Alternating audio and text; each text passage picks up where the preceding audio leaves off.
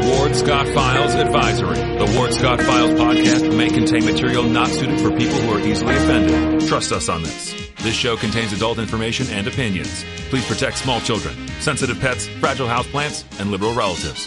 Thank you. Warthog. He's going to come up the steps. Here he comes. Oh my goodness, and he's huge. Hello, boy.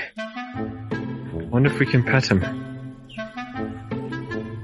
Hi, boy. Can we touch him? No, don't. Help me! Help! Good morning. On Monday morning, a Coach Hog locker room Monday morning. By golly, we've got a lot in the locker room today, too. I can tell you that right now. And fortunately, it did not snow in there.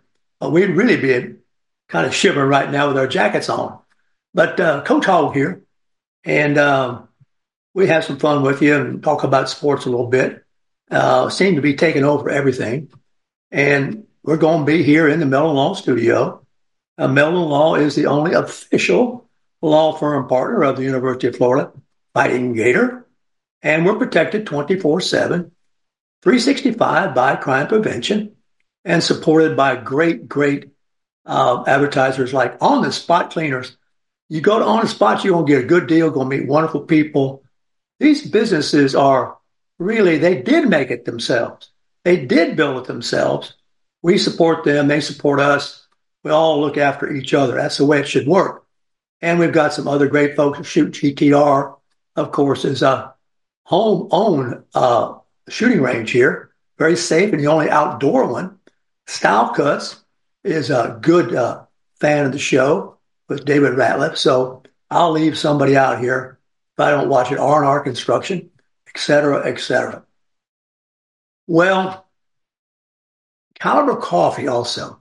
Let me just wet my whistle here. If you order Caliber Coffee, say Ward 15, you'll get 15% off. What better deal is there than that? And it'll ship it right to your door. Looking at the weather, which I'll get into in detail for us in the half hour. But let's talk about how the weather has treated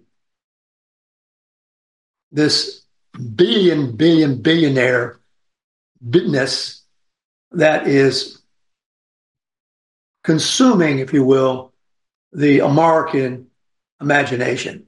Boy, that's a mouthful, isn't it? I just made it up. Just now. I didn't know I was going to say it. I mean, it's obsessing college life. It's obsessing high school life. And it certainly has been knocked kind of skyway and crooked by Mother Nature. Now, we're talking about the big-time pro activities. Fortunately, the University of Florida, basketball, women and men, has had a pretty good little snapback. The women won yesterday. The women and the men won. What is the world coming to? I mean, they're good teams. They should have been winning a little more than they are. But there's a lot of parity now with this, NIL and collective and all those kind of shadowy things. But, hey, maybe in the long run, it's going to be more exciting for the fans. We'll see. But the University of Florida basketball teams, men and women, have been winning in the last time out. So keep your fingers crossed. In the pro world, I think the thing I've heard the most complaining about is the peacock. Now, I got to admit, once you said peacock, I sort of remembered the peacock as being one of the branding images of, I think, one of the big networks. I'm not going to say which one. And that big network has had a peacock, I guess. Now, in order to see, I don't know which game it was, I try not to keep my head cluttered with this stuff. You had to subscribe. I guess it was Dallas, the Peacock, which was another station carved out of the middle of the bigger network, which was the only way you could see the football game. And so people are scrambling around to subscribe to the Peacock. And I think there were two versions of it. $5 extra a month or $9 extra a month. And in that one, you got a little bit more, I guess, than you did in the $5 one. But you got to see the game. Well, the game was such a blowout. Nobody cares about the Peacock now. And the joke around on the social platforms is, how long did it take you to try to ditch the Peacock? But somebody somewhere carved out the numbers that just making people get Peacock to see that game. And as far as I know, it was only one of the playoff games you had to get Peacock to do it with, resulted in all this extra money. Well, leave it to some genius to know how to do that. But we have been saturated. And I got to tell you, I was talking to my old buddies, football buddies, and we were laughing at people complaining about the weather, how bad it was, quote unquote, and playing a football game in it. Football games were meant to be played in that kind of weather. In our high school gym, I kid you not, we kept the gym. I'm not talking about the basketball area. I'm talking about the weight room, coaching offices, taping offices, or rooms, equipment rooms. We kept them unswept on purpose. We kept them hot and uncomfortable on purpose. Our weight room, which was a heck of a weight room for a high school, was not air conditioned. It was not swept out every day. I know the women go crazy when they hear this. But here was the point. We're going to imitate the conditions of the field. We're not going to be playing in manicured, indoor, outdoor, carpeted facilities. We're going out in what was once, no doubt, a cow pasture. During summer practice, we deliberately kept the practice field grassless and hard as rock. When you got tackled on that field and you got up and you didn't quit and you came back for the next play, you were one of us, okay? You weren't going anywhere. You had what it took. You didn't mind the fact that your weight room wasn't swept out. You didn't mind the fact that when you showered, mud ran down the drain. That's the way it was supposed to be. We kind of laughed at all this stuff about, oh my golly, how they going to do it? And you see how they did it? It didn't bother the Kansas City Chiefs. And the sweetheart of the team, and boy, Dungy doesn't like that at all. Coach Dungy, he's a hard dude. He's the old-fashioned guy.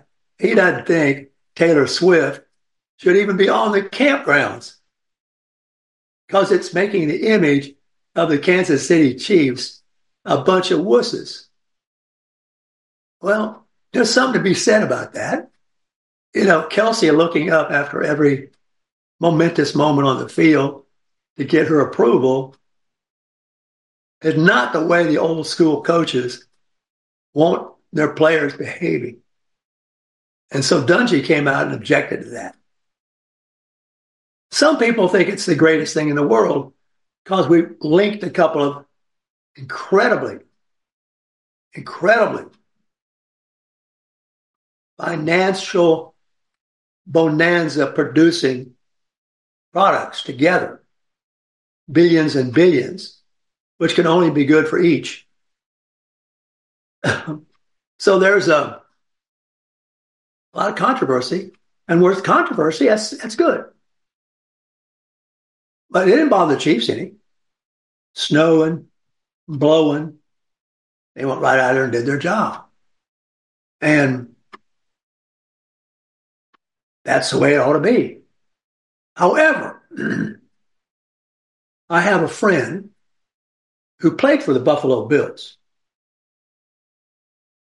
He swears that there is no more uncomfortable place in a blizzard on terra firma than Buffalo. That the wind comes right off that lake. The snow is horizontal to the ground, parallel to the ground. You can't survive it. It comes right through the stadium. So they called it off. It will be played today. Amazing. Postponed. There are limits, I guess. But those of us who've been around for a while, we remember the great goal line stand with the Cowboys and the Packers on the frozen tundra that resulted in the team trying to keep the team out of their end zone, unable to get traction to keep them out. It's one of the great photos of great storied rivalries. And it involved the great storied coaches, Lombardi, Landry, if my memory served me right. So there's a reason. Kansas City said, bring it on. Buffalo Bills said, Kansas City is not Buffalo. Buffalo is the worst place in a blizzard on the face of the earth. So be that as it may, there's more of this to come. Thank goodness. 2 more games today.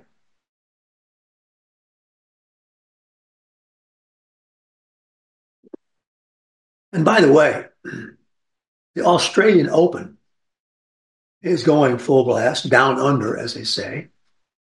And Ben Shelton, our University of Florida NCAA champion, is into the next round, having won yesterday. We'll keep eye on young Ben. Now, there's a story here within these stories I'm giving you that struck my fancy, and it struck the fancy of the Wall Street Journal.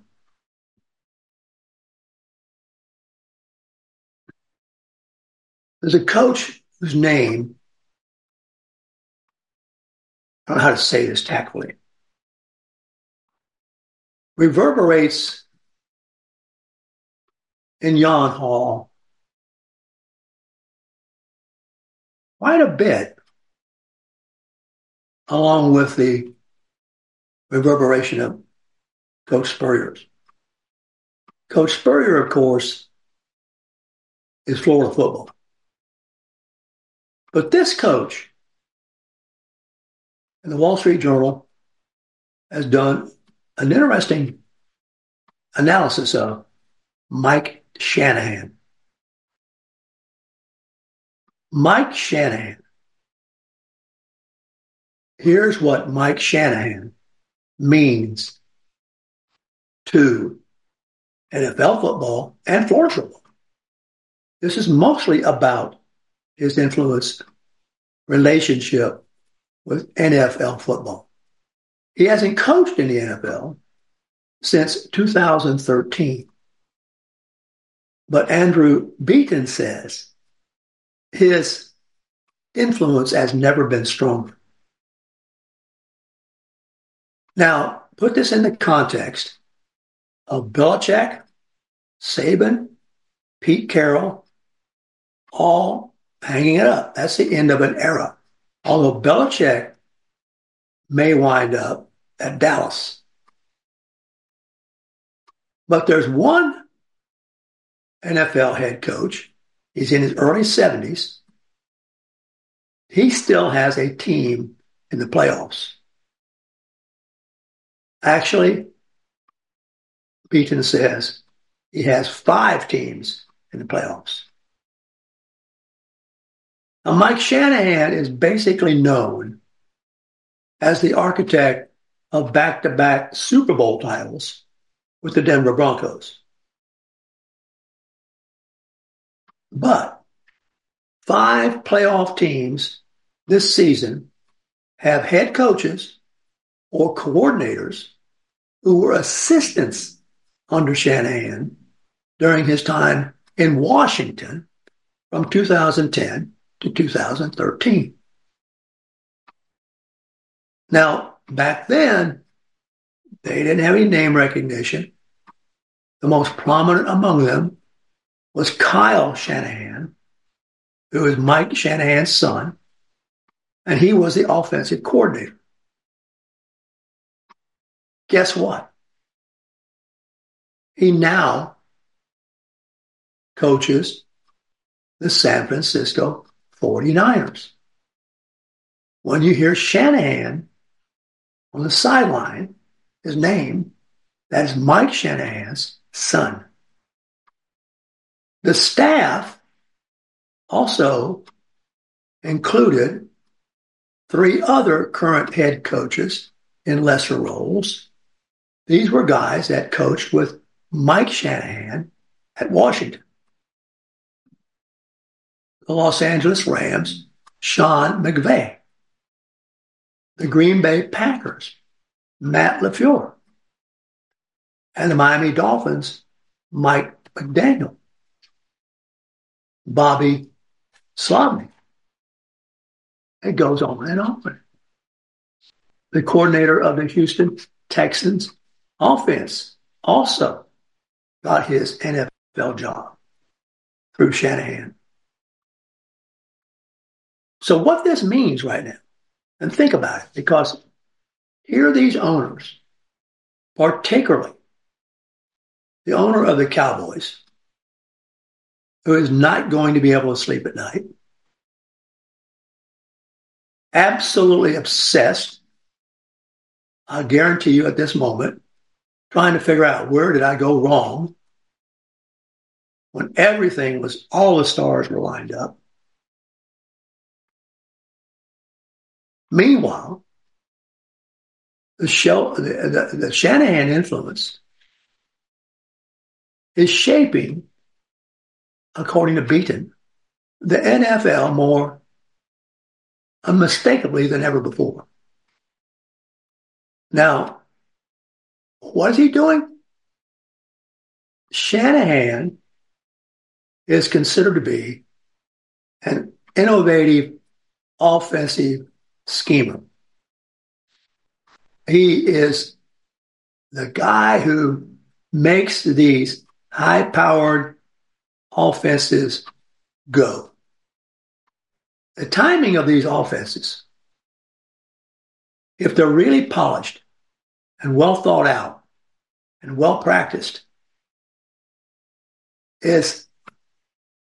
must function within 3 seconds. And you think about 3 seconds, tick, tick, tick, and that quarterback has released that ball probably to a spot where the receiver of the ball has not even arrived yet. Mike Shanahan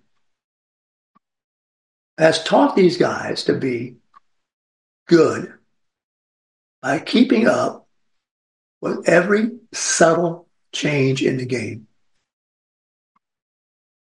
Because the game, he says, is changing constantly. Now, Shanahan was not all that noticeably successful when Washington was the Redskins. But where he won 2 Super Bowls with John Elway, it was a different story. And now Shanahan, 71 years old, has still got his voice in the ears of 5 coaches in the NFL. So McDaniel, for example, was a coaching intern under Mike Shanahan with the Broncos and had graduated from Yale. He'd been coaching for a UFL team and had also spent time in Houston. But they'd all played football. And Shanahan respected their education and their teaching ability, which I think I mentioned to you was what the head coach who wanted me to coach with him saw in me. He saw a teacher. And he says, this is all about teaching. So John Gruden of Tampa Bay, once again, that person has been influenced by Shanahan. Now, to be sure, Shanahan didn't have an idea of how this would all work out, but it's working out.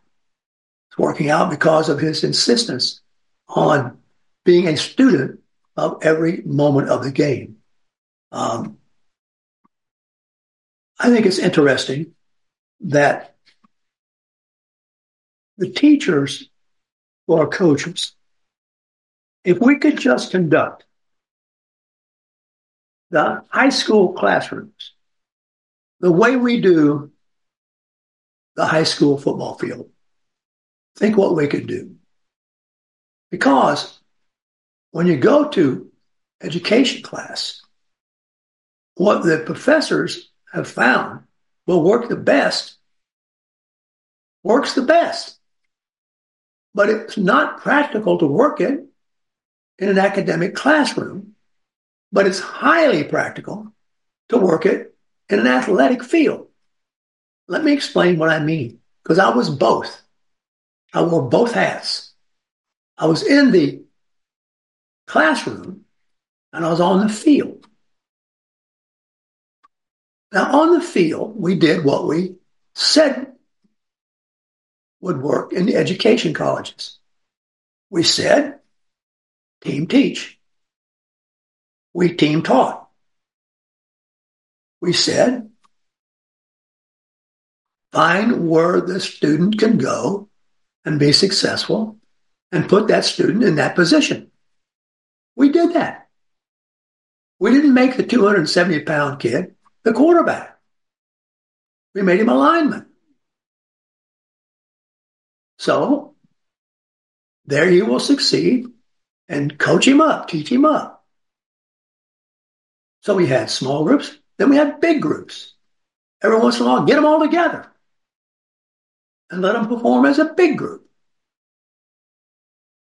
And then every once in a while, swap them around. And we do that in the spring training. We'd maybe move a linebacker to guard and move them around. And sometimes we get them playing more than one position. But we were team teaching. We were small group, large group. We were instant advice, instant, right there on the spot. We were also not afraid to criticize and call it what it was, a lousy job that they could be much capable of doing better. And then show them how they could do it better. And we run them off if they didn't come to practice. We wouldn't accept them as one of us. In the classroom, I couldn't do team teaching. It was only me. and I might have 35 kids. And by the way, the classroom has to take the kid whenever the kid moves to town. We don't have to take the player. We control that. We control whom we teach on the field. We do not control whom we teach in the classroom. We can't run them off. We can't speak harshly. We've got feelings in the classroom. Feelings. We don't have feelings on the field.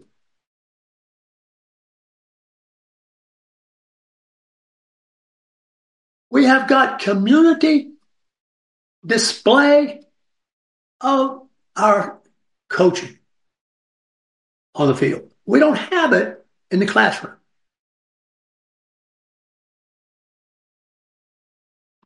We can't get the parents, it's kind of a generalization, but mostly true, to take interest much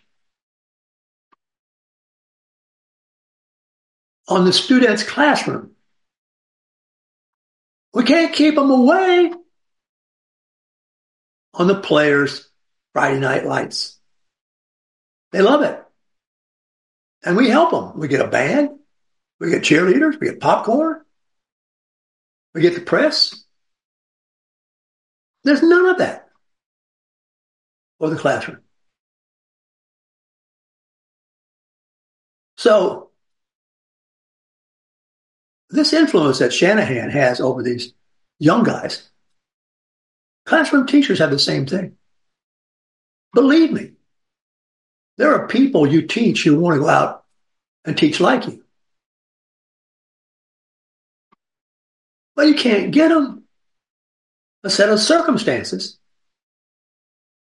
like you could get them on the field.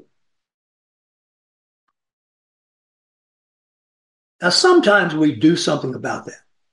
We find a leader, a principal, or a program at the county office, and we carve out a particular approach and call it a special name.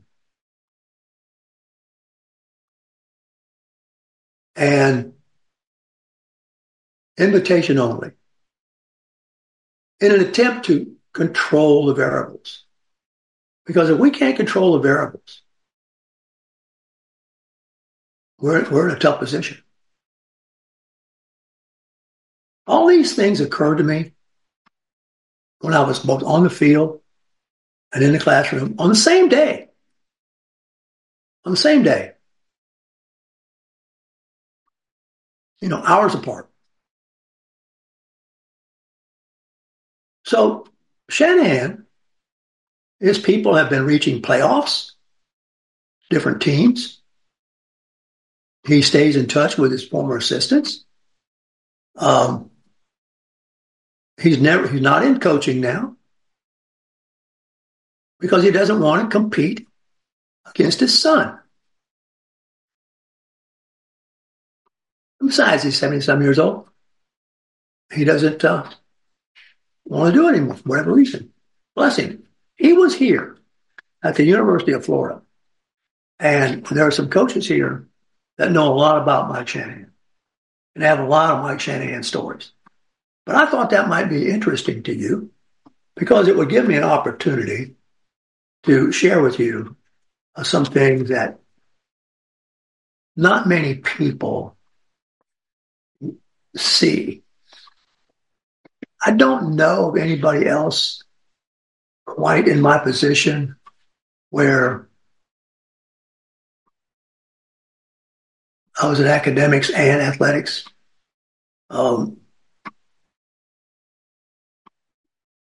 Usually you have to take one or the other.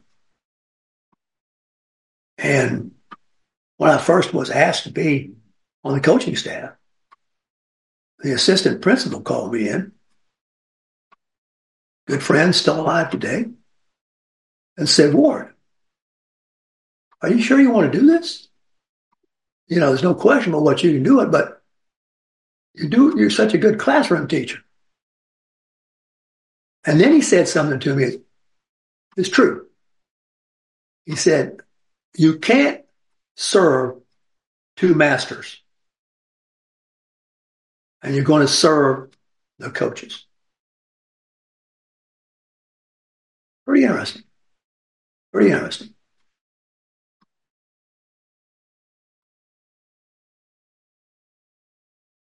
Coach Hogg's locker room is Coach Hogg's locker room with comments on athletics that probably have a little different perspective than that which you're used to hearing. Because I can compare it to the academic world. I used to tell the students who were trying to learn how to write a good sentence, I would say to them, listen, I can get you to the place, or I can give you the grammatical signal or a sentence pattern I want. And you'll be able to write it. And if you don't think you can do it, we do the very same thing on the football field. We call out a pattern we want. The quarterback calls that pattern out. He's assigning behavior to everybody who hears that call. That call is individualized by each player, and that player knows how to perform precisely if things go well when that ball is snapped. I can do the very same thing with you in a sentence, and just by calling grammatical signals. Now, I'm going to give you a play I want you to run. I know none of you can run it. And I'm going to start out very simple.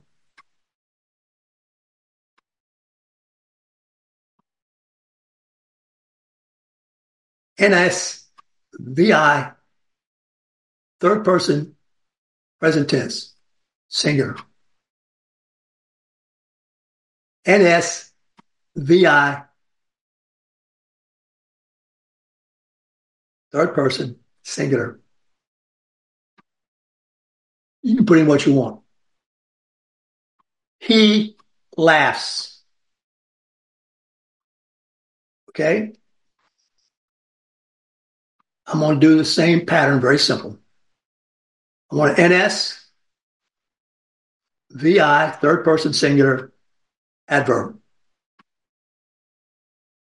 NS, third person singular, adverb. Present tense. He laughs loudly. Okay? And I can work this series of plays until they get very complicated. And I can take and write all of that in grammatical signals on the board. And I can write a sentence that will run that play precisely. And when the students say, oh, I can do that, well, your quarterback can do it. Your quarterback can call the play.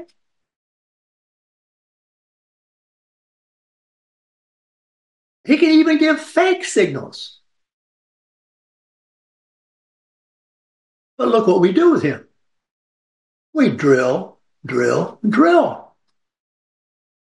We drill, drill, drill. We don't do it in a classroom.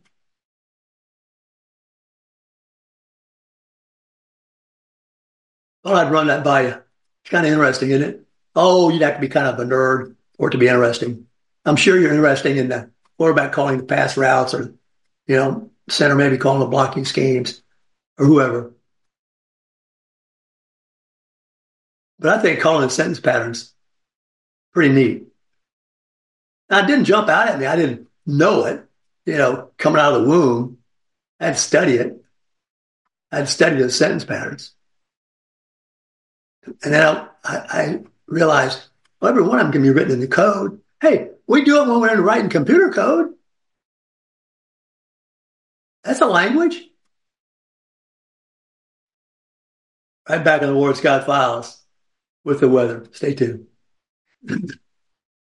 Although the owner of Lewis Oil Company maintains she is 29, Lewis Oil turns 60 years old in June. Chevron would like to recognize the North Florida second-generation family-owned business, celebrating its growth and staying power. Lewis Oil Company maintains significant on-hand supplies, strategically located fuel depots, a delivery fleet, on-site service, fuel card locks, and convenience stores. Lewis Oil Company understands its responsibility in the local economy by providing service and delivery on demand and in crisis. As a first responder for 18 Florida counties and the Southeast from Texas to Virginia, we are proud of this rare accomplishment. Lewis Oil delivers.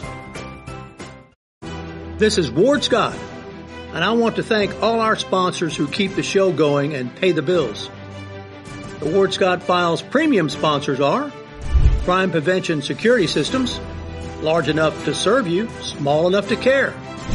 Meldon Law, the only official injury partner of the Florida Gators. The Ward Scott Files Gold sponsors are Lewis Oil Company, Shoot GTR, On the Spot Dry Cleaners, R&R Construction, and Style Cuts. If you are interested in promoting your business on the show, you can visit our website, www.wardscottfiles.com, and click on the Advertise Here banner on the right side of the page, or call my friend Freddie at 352-284-3733. Again, thank you to all the great businesses that support the Ward Scott Files. And remember, if you like the show, thank our sponsors and support the businesses that support us. What you just said is one of the most insanely idiotic things I have ever heard. Everyone in this room is now dumber for having listened to it. May God have mercy on your soul. Or that very much surprises me that you've never been tased. You can't handle the truth. All bees poop. A warthog. He's going to come up the steps. Here he comes. Oh my goodness, and he's huge. Hello, boy. I wonder if we can pet him. Hi, boy. Can we touch him? No, don't. Help me! Help! Help!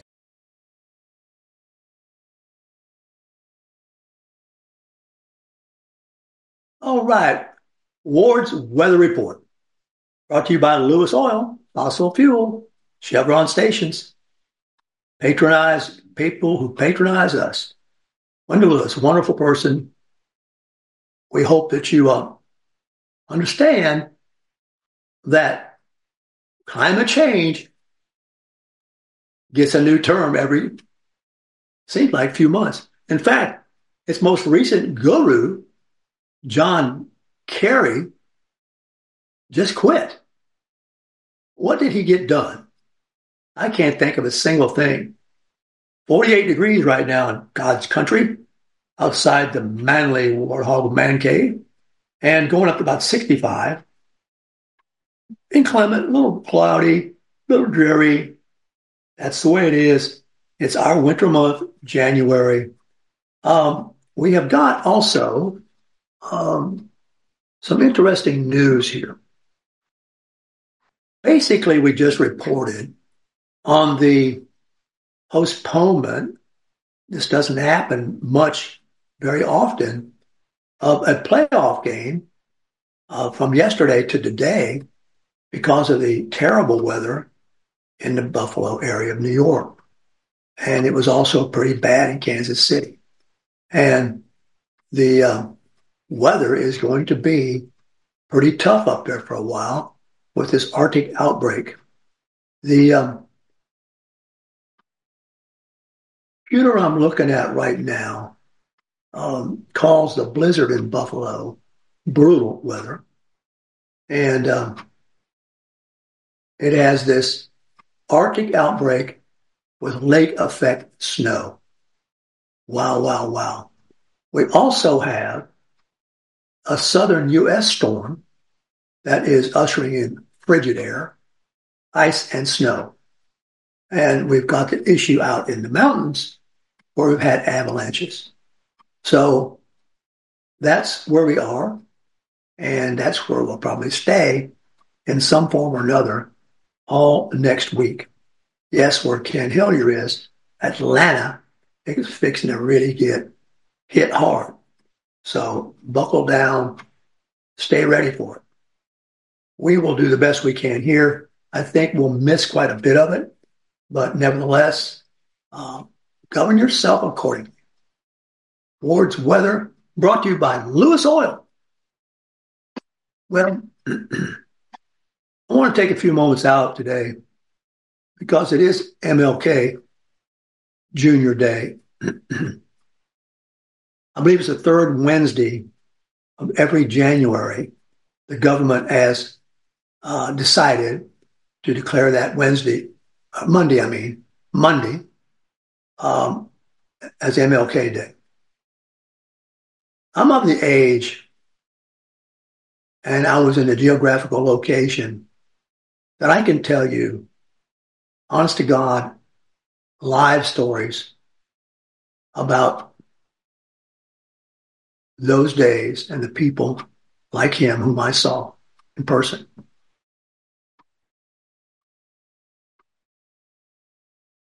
I don't want to tell the world this, but I'm of the age where when I was around high school age,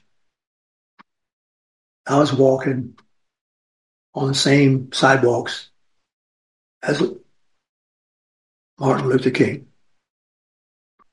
I was riding on the same buses as Rosa Williams. There for a while, we lived in Montgomery, Alabama. As you know, my father was in the heavy construction business. Heavy construction business goes where the work is.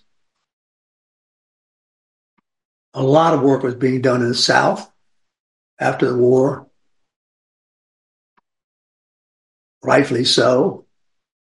To bring electricity to the South, to upgrade the standard of living. And this involved building dams and all sorts of things, lots of which were on the river. And my father worked with a construction company owned by a fellow named Red Blunt. Red Blunt became President Nixon's U.S. Postmaster General. So those were the days when you get on the bus and there maybe be Rosa Williams, or you go over to Selma to the Pettus Bridge and there'd be, of course, MLK.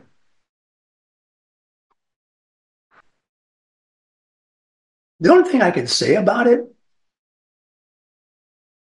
is everybody sort of understood that in the South, I'm talking about now. Of course, you had your hardcore people like George Wallace who really were going to resist it all the way.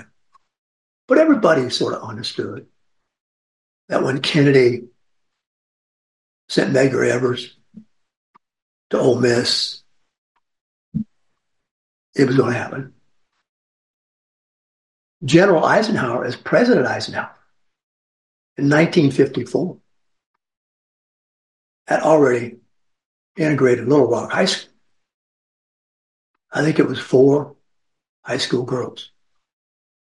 He sent the National Guard in there to Rosa Parks. Yes, Rosa Parks, I'm sorry. Rosa Williams is our local version of that. Thank you, Mark. I'm getting old, my man. Rosa Parks. Rosa Parks. Appreciate that. So General Eisenhower, who was President Eisenhower then, integrated Little Rock High School with the National Guard. And he was a Republican president. So there's really an interesting narrative here that gets corrupted. The attention to the plight of MLK and Rosa Parks was obviously paid by the Republicans. If you want to go all the way back, you can go back to Lincoln. You come up forward to General Eisenhower, President Eisenhower. And I think I've told this story before. Years later, fast forward, I was already an adult. I went to an NAACP banquet. I'm invited. I go. Come on. I'm a human being. I live in a community. And the fellow, the young guy who was with King most of the time, almost all the time, none of King's bodyguards were armed. People who walked with him in the streets, nobody was armed. Because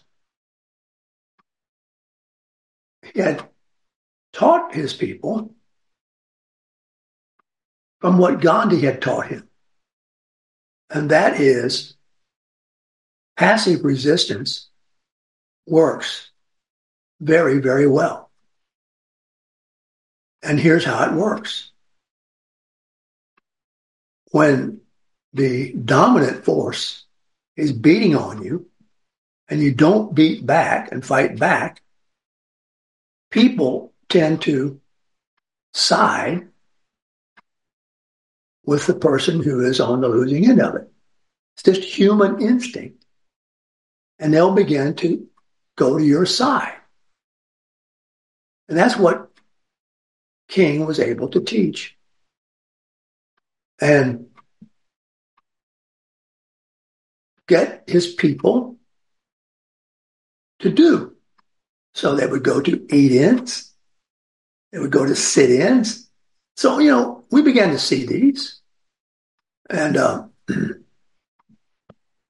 it caught our attention, of course.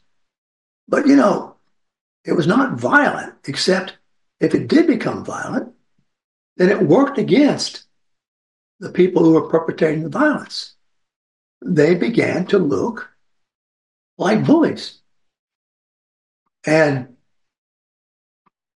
somebody who hadn't been paying attention before would say, hey, wait a minute, what's going on here? What's going on here? I mean, that's not fair. People want a fair fight. They don't want an unfair fight. So let me just check a couple of facts here.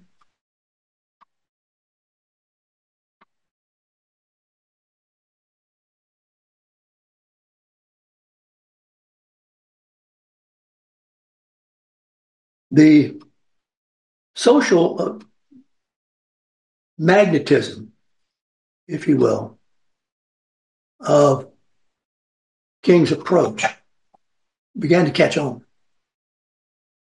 And people began to notice this. And it began to make a difference. And people began to notice that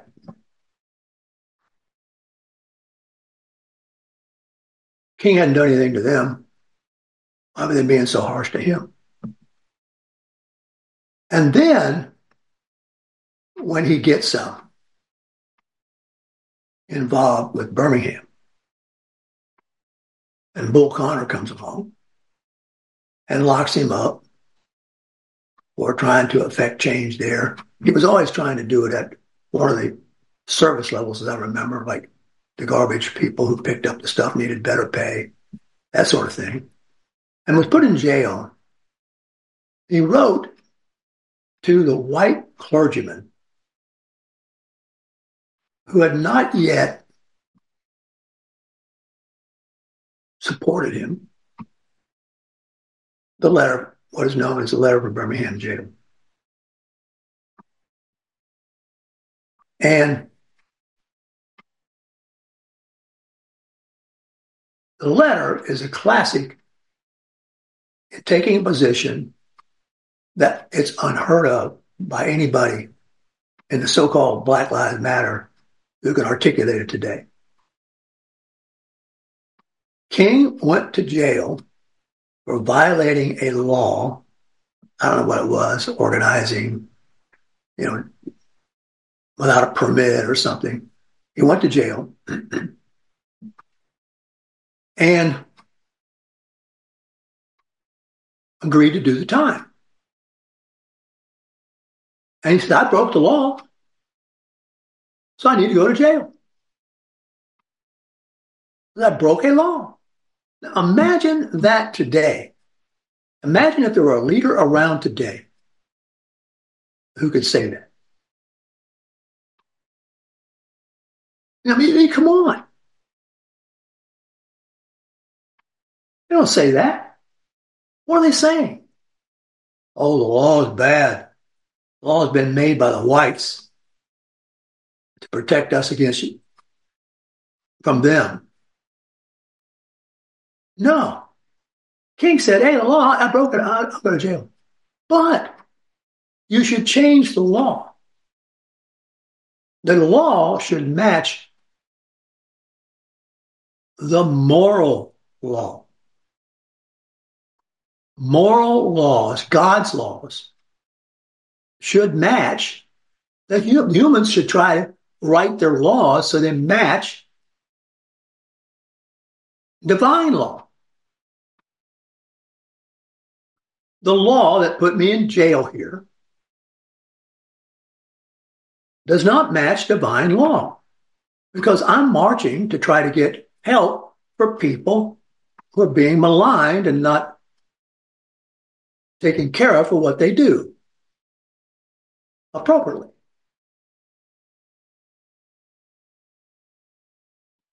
Jesse Jackson, when he came to this banquet, said the most amazing thing, and I've shared this with you before. He said, at that jail, King was a Republican. He was locked up as a Republican. And he asked Richard Nixon, or sent the word for it, to come and see him in the jail. Not to get him out, but to come and visit him. And Richard Nixon didn't go. It was a presidential contest at that time between Nixon and John Kennedy. John Kennedy went to Birmingham jail and stuck up for Martin Luther King.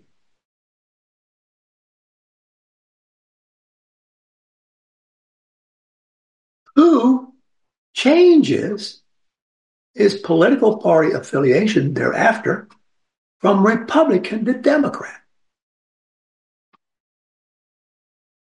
Now, Jesse Jackson's point at the NAACP banquet, which I was in attendance of, heard it with my own 2 ears, was to the black folk in the audience, not white guys like me, but to the black folk. He said, I about fell out of my chair. We should be mindful of that because the white Democrat folk, you black folk, have been using you. Have been doing nothing for you, but using you for themselves, politically, forever since then. Don't follow them blindly. Be more careful and intelligent, less herd-like, for whom you're going to support in these elections.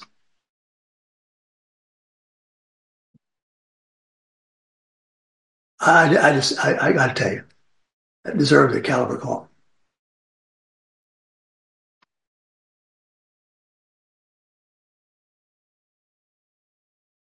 Couldn't believe it. I thought, well, surely the Gainesville Sunset will cover this. Gainesville Sunset never covered it. Never wrote it down, never printed anything about it.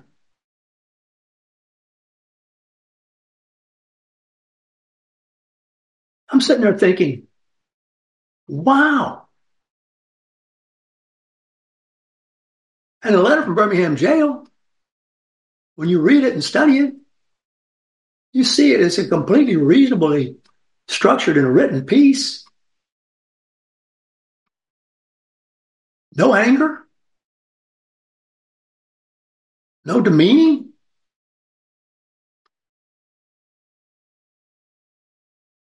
I got no business. I got no problem being locked up. Broke the law. The law is wrong. Make the law match divine law.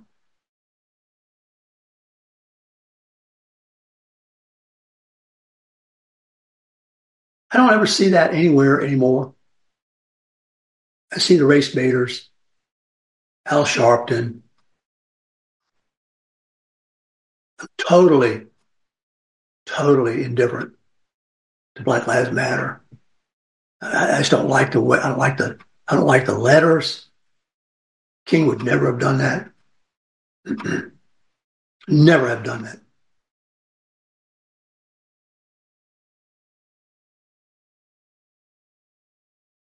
I think he would have done something more like he did in a letter from Birmingham jail.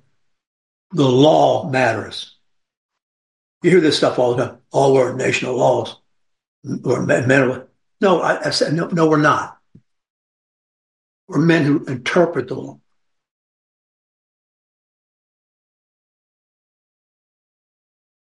So get the law right. I think what he'd be saying.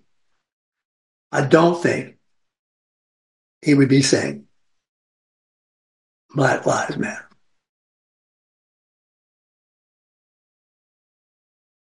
The whole movement, once King was assassinated,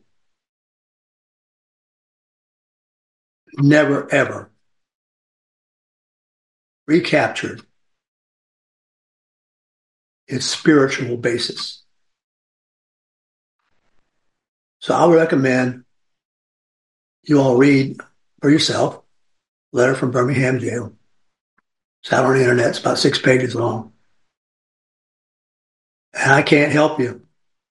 Jesse Jackson's still alive, but I've never been around where he said that again. But he dang sure said it there. And my apology, yes, Rosa Parks. I was around when those people were walking down the sidewalk, and I was walking down the sidewalk.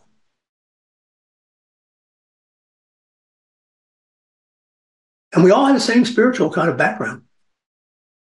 Because King's comments and all, as you know, were born in the church. And that was the glue that made it all work. Have a great guest tomorrow. Have a good time. Take care of yourself today. Warthog Command Center out.